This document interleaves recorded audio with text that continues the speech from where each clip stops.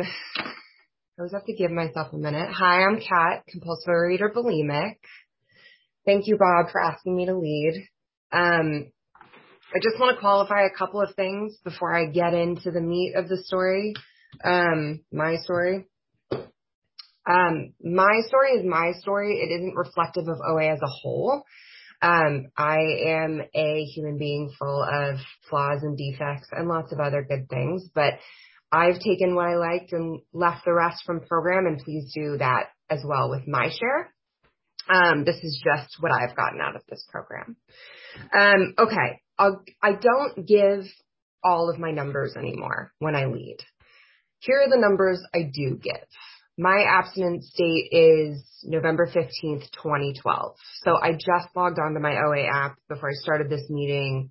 As of this very hour, that means I have 9.35 years of recovery, 112.37 months, 3,418 days, and 82,041 hours of recovery. And I did that 1 minute at a time. I read all that because it's not the years. The years feel, I don't know if I'll ever say how many years I have. God willing, I have years going forward without feeling like an imposter. I do this program 1 minute, 1 hour, 1 day at a time. If I think any farther ahead of that, I panic and I go into control mode. And when I go into control mode, I become the most intense version of my compulsive overeater bulimic self. So for today, for right now, I've got 1 morning of abstinence. That's where I'm at. I'm going for the day, going for the gold today. I don't share my weight. I don't share my weight loss. I don't share my weight gain over time, because to me, when I share those numbers, it gives me a false sense of worth or a lack of worth, depending on which numbers I'm sharing. A lot of my recovery in this program has been learning to love myself at any size, learning to love little girl me who thought she was way too big, learning to love high school me who thought she found the solution and started binging and purging, learning to love the lowest version of myself, which is the person who crawled into these rooms 10 years ago, because I crawled in beginning of 2012. So to me, those numbers, I don't share them because I can't put too much weight on those numbers, pun intended. So I just want to start off by kind of like shifting the weight to what feels more important to me now. And then I'll move backwards and tell you what it was like.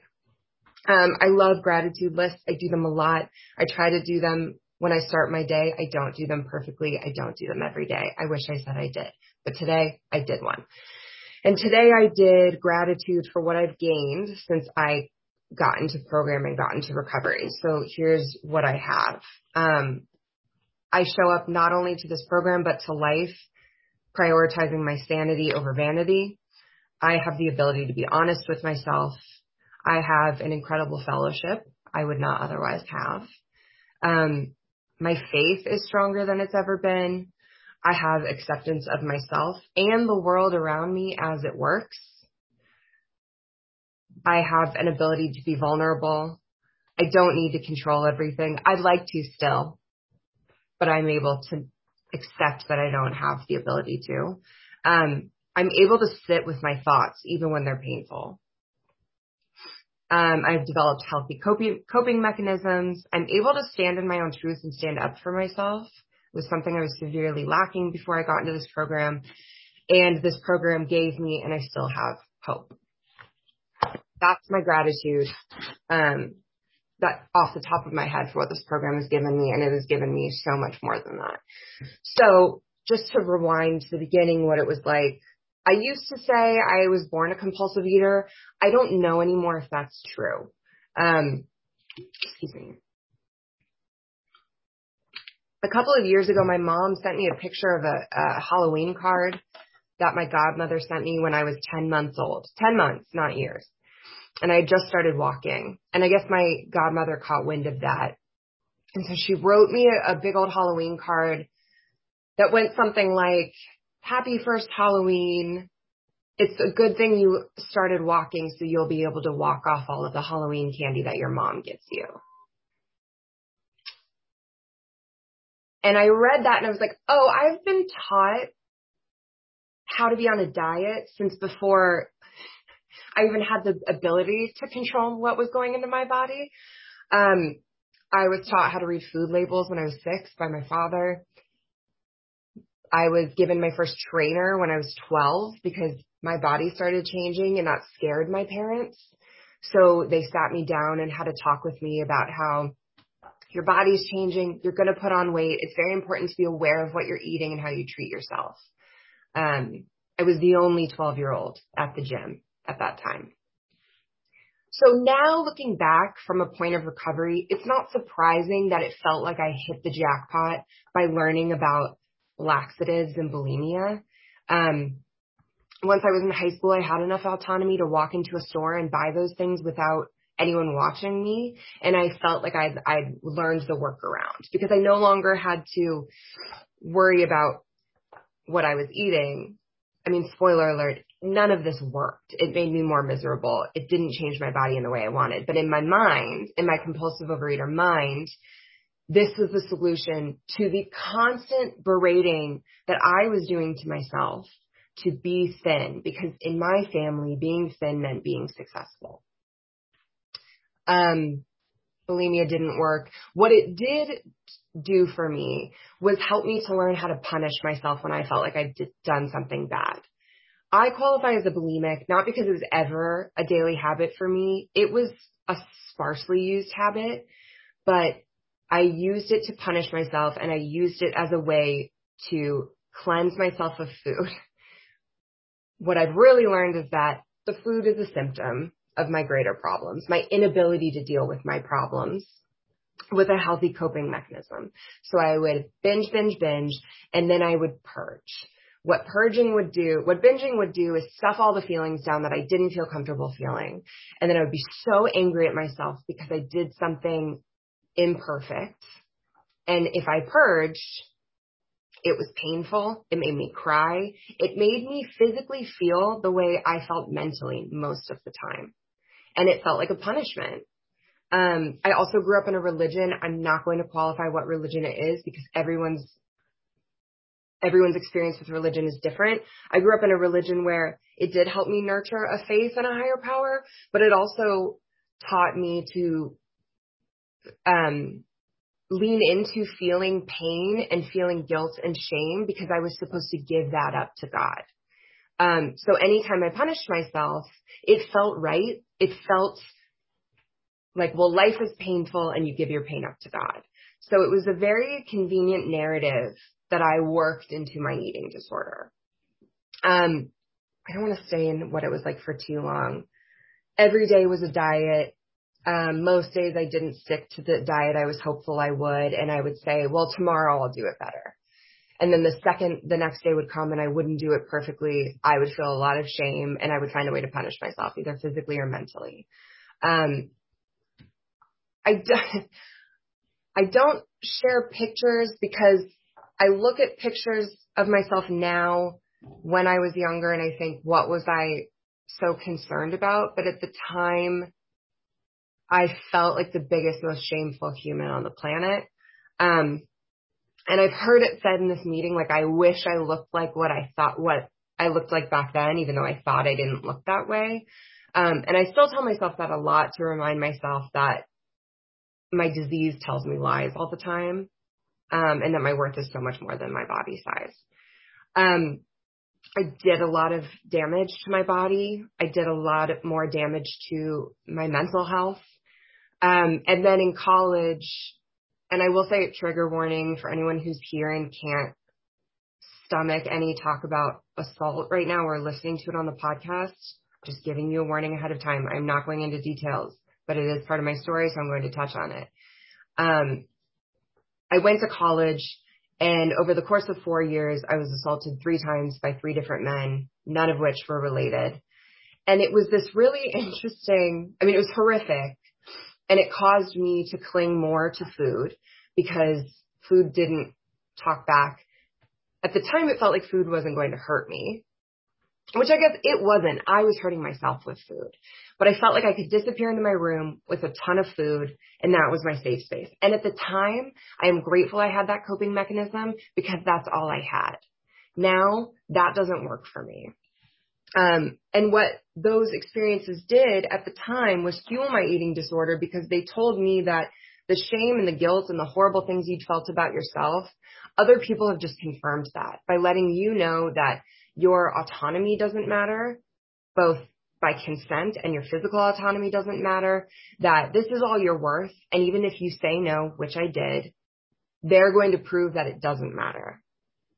So I went deeper into my hole of compulsive overeating, along with dealing with depression, anxiety, and later being diagnosed with PTSD. I mention those things because they all compounded into what my story is now, because now I'm a very proud, not just survivor, but a thriver, and my life, thanks to this program and outside help, is beyond what I ever thought my life would look like.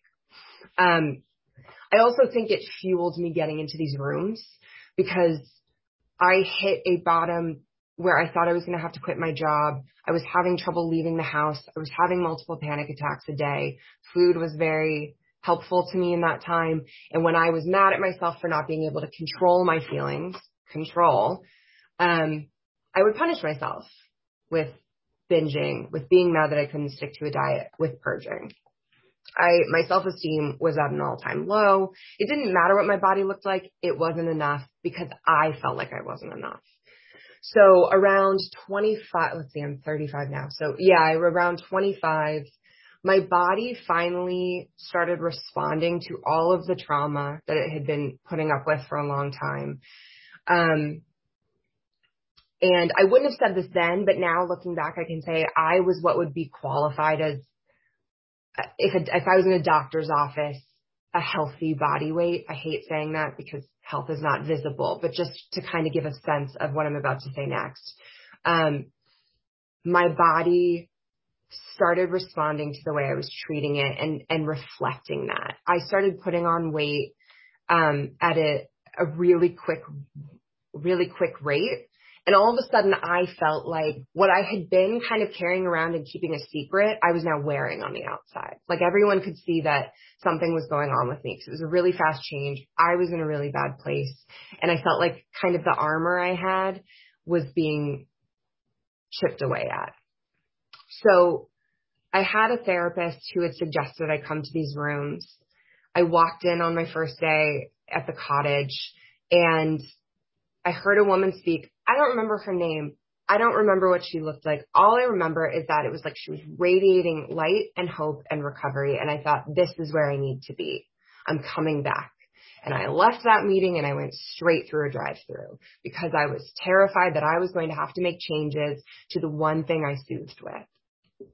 And so slowly but surely over the course of 6 or 7 months, I got a sponsor who handed me a highlighter and she said, use this, read the big book, highlight everything that speaks to you. And I opened the big book and I was like, this is me. How do they know this is me? And it was the same reaction I had coming to the meetings. Like all of a sudden, all the things that I felt I shamefully was the only person feeling, I found a room full of people who understood that. And so I started working the steps with a sponsor, an incredible sponsor who was very patient. And she walked me through the steps in a way that I expected recovery. What I didn't expect was the effect they would have on me. I did eventually get physical recovery, but the sanity this program has brought me has done so much more than the physical recovery ever could. Steps 2 and 3, developing a stronger relationship with a higher power for me, completely changed the way I looked at my faith. It caused me to make a decision to leave my church, something I never thought I would do. And I can honestly say that now, just for me, I have a stronger relationship with my higher power than I've ever had. OA, and I'm also an Al-Anon. This is my church now. And to any newcomers who are listening, I just want to be very clear. Everyone's idea of their higher power here is different. This is not a church. This is just where I show up to check in and make sure I'm checking on my faith, make sure I'm checking on my recovery. But I want to be very clear, this is not a church or a religion of any kind. Step 4 really knocked me down. Step 4 was going over my list of resentments. It took me forever. I'm on step 4 again right now. Step 4 always takes me forever. I was very excited to be on step 4 this time because I've been real persnickety lately and I'm mad at a bunch of people. And the second they were like, all right, get ready, go on your step 4, you can do it. It's like the pen weighs 1,000 pounds. Because the interesting part of step 4 that I always forget isn't that I get to write down how mad I am at people. It's that I have to look at my part. Who am I mad at and why am I still carrying that? How am I still keeping that resentment alive? For example, my father is an alcoholic. He is active in his alcoholism. It is a very difficult relationship. 5 minutes. Thank you. I have had that since I've come into program, looking at my father's alcoholism and my relationship with him has changed a lot. One of the things I've learned from my 4th step is that he gets to do what he wants to do. He has that choice. He has his own life to make choices for. I get to control what my relationship looks like with him. That relationship has been non-existent for the past couple of years because I haven't been able to have a real relationship with him without getting very triggered when being in the room with him because he hasn't had the ability to respect boundaries. So for me, that's what worked. I didn't realize that until I hit my 4th step and went, oh, I keep showing up expecting a different result. And then I get resentful when he is consistent in who he is.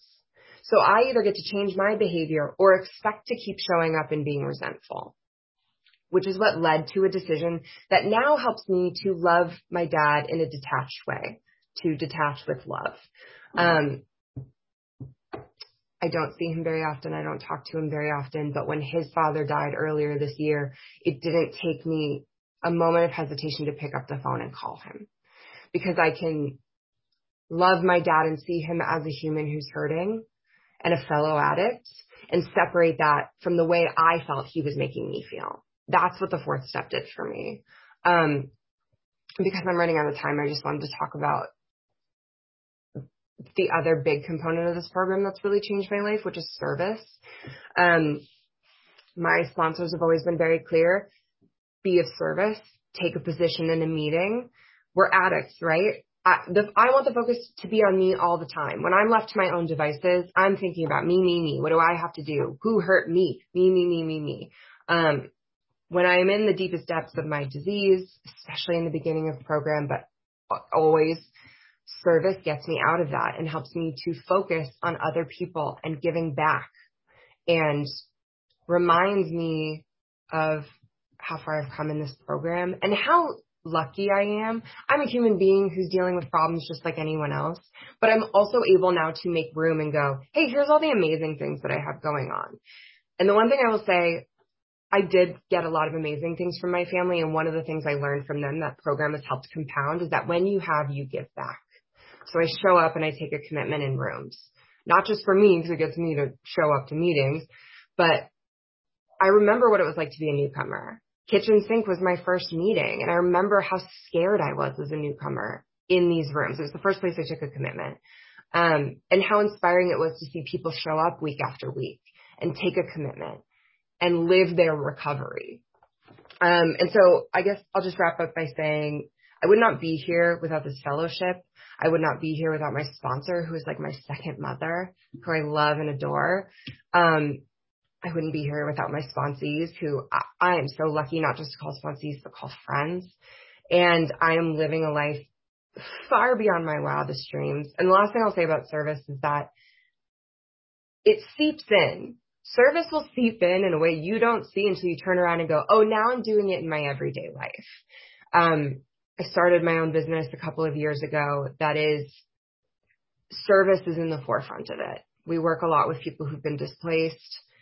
It is incredible to see the network of people who want to show up when you were focused on service rather than focused on success or I mean, obviously it's a business, right? So finance is part of it, but this program has taught me that I can prioritize my life in a different way. Success looks very different to me than it used to. Success looks like strong mental health, a good program, hopefully recovery. And if, God forbid, I lose my recovery one day, then I keep showing up.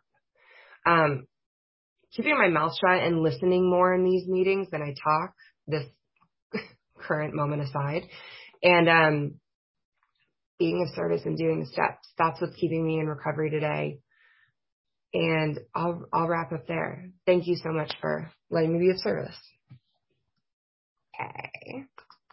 This is the time for questions only. There's no sharing at this meeting. If you need to share, please do so with any one of us after the meeting. Also, please remember that the opinions of the leader are my own and not those of Overeaters Anonymous as a whole.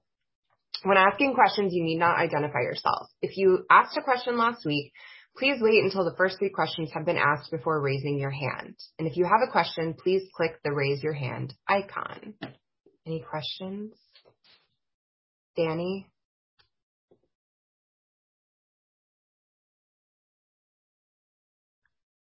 Oh, sorry, Denny. Oh, sorry. Great. Hi, thanks. Sorry, I'm on a bus. That was amazing. I took your number. Thank you. I just wanted to ask, I related to everything. The part that scared me the most was when you talked about starting your own business. And I wondered if you can talk a little bit about the link between this program and higher power helping in fears around things other than just the food, like fear of life, taking chances and things like that. And thank you so much. Sure. Thank you so much for the question. So the question was, how do I approach life decisions with essentially with program tools around like fear? Like how do you get like fear kicking my butt? Yeah. Okay. Okay. Fear has not gone away. Fear doesn't stop me down as much anymore, thanks to program. Because now, like before program, fear was something that would cause me to go, don't take any more steps forward because something bad could happen. Now fear is more of I need to take a step back and say some prayers, confer with my higher power. A lot of times I have to ask myself what the motivation is behind fear. For me, a lot of my motivation behind fear is not looking bad or stupid or like a failure. A fear of failure is a big one for me. So especially with starting a business, that comes up a lot. The best answer I can give for that is the serenity prayer. I just have to, it's the same thing as taking it 1 hour, 1 day at a time. With making business decisions, for example, we're about to leave in a month and go to a different country and work with people for a week. It's terrifying. So I make a list and I go, okay, God, this is the list I have to do. Buy the plane tickets or whatever it is. You know, it always seems preposterous in my head until I break it down. I feel like an imposter most of the time with my business and just in life. But program has taught me that if I didn't take action and sometimes act as if, that I would regret it. And I'd rather live a life where there's been some failure and room to grow than to live a life of regret. And faith has a massive part in that. I'm not doing this alone. I'm doing this with a higher power. And I will say based on that, because I forget that, because all I want to do is just like take control all the time. I have a ridiculous number of reminders in my calendar every day. So at 8 a.m., an alarm goes off that asks, God, what is your will for me? At noon before lunch, a serenity prayer goes off. At 2:30, when I usually start to think that I'm an imposter at work, something goes off that says, I think you should keep going just to see what happens. At 3, I have one that says happiness equals reality minus expectations. There's a lot of them. I change them as new ones come up that seem helpful. But I guess the short of it is that I have to bring God into my fears because I can't surpass my fears on my own. Just like I have to bring God into my meals with me, I have to bring God into all my decisions with me. I hope that That's answers. amazing. That's amazing. Thank you so much. And I'm going to chat and see where we can get this recording because I need to listen to that again. Thank you so much. Let's see. Any other questions?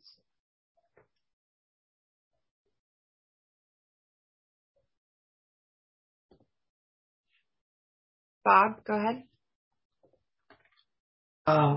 Thank you very much, Kat. That was fantastic. So I think you described, I was going to ask you if you have a daily practice, but I think you just described it. But more importantly, these fears that you had, which steps do you think really helped you in the program overcome those? Oh, thank you for the question. What steps helped me overcome my fears? I mean, the quick answer is that I'm so grateful the steps are in the order that they're in because they all compound on one another. But the short of it is, I think step 6 and 7, recognizing my character defects is the first part of this answer because it's very clear to me now that I had very low self-esteem when I came into the rooms. It was not clear to me then, and I was embarrassed that that was one of my character defects. But what program has taught me to do is wear my defects as opportunities and not necessarily as badges of shame. And then that really showed up again when I was doing steps 8 and 9, because while I certainly had a long list of things that I owed a proper amends for, there were also a couple of amends that I made where I'd learned I rewrote history to be the bad guy. I called an old roommate and apologized for getting a dog without asking him because he was away on a shoot. And he goes, Kat, we were all part of that decision. He goes, I don't know where you got this, but we all made that decision together. But I had completely rewritten it and been walking around like a queen a-hole, just sure that I was the worst person alive because I made this decision and brought a dog into his space without asking him. So yeah, I think just kind of the steps helped me to realize that I am allowed to be flawed without being an absolutely terrible human being. And that the best way to get out of that is by being of service and being vulnerable enough to talk about it with other people. Yeah, so I guess step 9 was the most pleasantly surprising because I was scared of it, but they've all definitely compounded in a great way. Does that answer your question? Okay, thanks. Vincent? Okay, thank you so much for your share. It's really wonderful. I have a question. You say that you live a life beyond your wildest dreams. Can you elaborate what that actually means in reality? Yeah. And then if there's any key actions that you have actually taken beyond the general program to actually get you there? Sure. Thank you for the question. What does a life beyond my wildest dreams actually look like? Here's what my life looks like today. I am 35 and single and happy with that. With the answer that I give now, I came from a very traditional household, which was like, get married at 25, have kids. That's the goal. And I'd always known I wanted a career. So I was like, I'll work that in. And then I started learning through this program that if someone comes along, if a partner comes along, that I would like to think my higher power has sent to me, then great, I will be open to that. But that doesn't define me. So right now I am happily single. I have a job I love that I wouldn't have been able to maintain had I not gotten recovery because it's been pretty crazy. I work in entertainment. It's crazy hours. There's no HR. We're all lunatics. And I've learned to keep my side of the street clean, in my job. And through step 11, I started going to meditation classes with with a fellow. And one of the meditation questions one time was, what truly makes you happy? And I realized that one of the happiest moments I had was when I'd been traveling. And I think this must have been like 8 years ago. So I've prioritized traveling. I actually just got back from a 3-day trip to Israel because my sponsor's son got married. So I just hopped over real quick. And through traveling, I've met some people who I now call family, and they're also part of the reason I have the business I have. A lot of my business takes place overseas. The fact that I am a 35-year-old happily single woman who has a job she loves, who can fly halfway across the world alone and hop off and feel like I get to meet new people and experience new things and feel open and vulnerable, and fear isn't driving that. That's something I never, ever even would have dared to dream of, because it felt so extremely different than the life I was living. And more importantly than any of that, it's what makes me happy. I understand that that might not be the right size answer for someone else. So being able to own that as, no, this is what makes me happy, and that's okay, has also been a big part of that. Yeah. Thanks for the question. Any other questions? Hi, this is Deb. Hi, Deb. So one of the questions I was thinking was about traveling and food. So can you talk about what works for you? Because I travel once a month also, and I would just love to get some more experience around that. Thank you. Thank you for the question. Yeah, traveling and food is an interesting experience. I personally, so my abstinence is 3 meals a day, 2 optional snacks, no sugar. Sugar, I can't do it. If it's sweet, if it is not sugar, but it's dressed up like I don't do it. That is pretty easy for me to maintain no matter where I go. That comes down to people pleasing for me more than not being able to find options that don't have sugar in them. When I cross the international date line, or for example, when I was flying back from Israel and I left Jerusalem, I left on a plane at 10 a.m. and then I got back on the same day at midnight, but I'd been in travel for like 29 hours.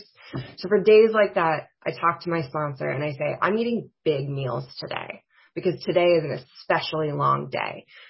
And I eat bigger meals, and usually it's fine. And then if I'm on a plane for a while, I just sleep, which was one of my helpful tools in the beginning of recovery. Like if I just want to keep eating, my sponsor used to be like, why don't you just take a nap and see how you feel after your nap? So I do that. I guess what I'm saying is I make a plan. I've been to some very, very remote parts of the world where options are not a thing. That is not an excuse for me to eat sugar. I will always find something, and I will bring something as an emergency. I tend to abstain from white flour and processed food in the States because it doesn't agree with me health-wise. I don't have that issue as much overseas. Basically, I do my best with what I'm presented with, staying away from sugar and maintaining my 3 meals a day, 2 optional snacks. If anything feels wonky, I contact my sponsor as soon as I can. And usually her answer is, if your mind was not in a compulsive state, because there's been things where I'm like, I took a bite, I didn't know it was sweet. Ugh. She goes, you don't know what you don't know. The fact that you immediately picked up the phone and called your sponsor and stopped eating meant it wasn't a compulsive decision and that you were still in your recovery. So I guess just a plan and a lot of honesty is really what gets me through that. Thanks for the question. Tanya? Hi. Thank you so much for your share. It was lovely. I had a question. I was curious. I know they talk about in recovery that there's sort of 3 phases, the emotional, the spiritual, and the physical. And you said your physical didn't come right away. Can you talk more about that? And what do you think it was that happened or needed to happen for you to embrace the physical recovery? So I feel like that's what's lagging for me as well. So I'd appreciate that. Thanks. Sure. Thank you for the question. We have 5 minutes. Thank you. My physical recovery did not come right away. How I dealt with that, I think at the time it worried me because I was, in the beginning, for me personally, I was still there for the vanity, especially in the beginning. The sanity was starting to sink in, but I was like, well, this has to work. If it's not going to work, how am I ever really going to feel sane? It required me getting honest with myself. And what I will say is in the beginning, my abstinence was 3 meals a day, nothing in between. So my meals, I was like 1 plate is a meal. I have never fit more food onto 1 plate than in the beginning of my abstinence. talk about buffet eater. So I put on weight once I came into program, but I was abstinent and I felt good about that. And so slowly but surely for me, I would just I had to take it down to like one meal at a time. What are we looking at? And then I had to bring my higher power in and go, what do you want me to eat? Please want me to eat a lot. What do you want me to eat? Because without food, I felt like I'd lost my security blanket. So I would pile it on. It took me a while. It took me a while to release the food. And then it took my body a while to release the weight. So I guess the thing I wish I could have said to myself back then was, have patience. It's coming. You're on the right track. Yeah, I'll keep it simple with that. Have patience. It's coming. You're on the right track. And I guess I'll tack on to that. I do have health problems now that affect my body size. I have a lot of hormonal problems that are, my doctor is very lovely and she's like, we don't know why, but sometimes if you've been through a life of extreme dieting, it can have this cause and effect reaction. So I am going through my body changing without me having changed my food or exercise. And that's been really difficult. I just go back to one day, one meal at a time. It's all I can do. If I'm in charge too much, it's not a good look and I don't feel good about it. So 1 hour at a time if I need it, one meal at a time. But the physical recovery comes. Thanks. Any other questions?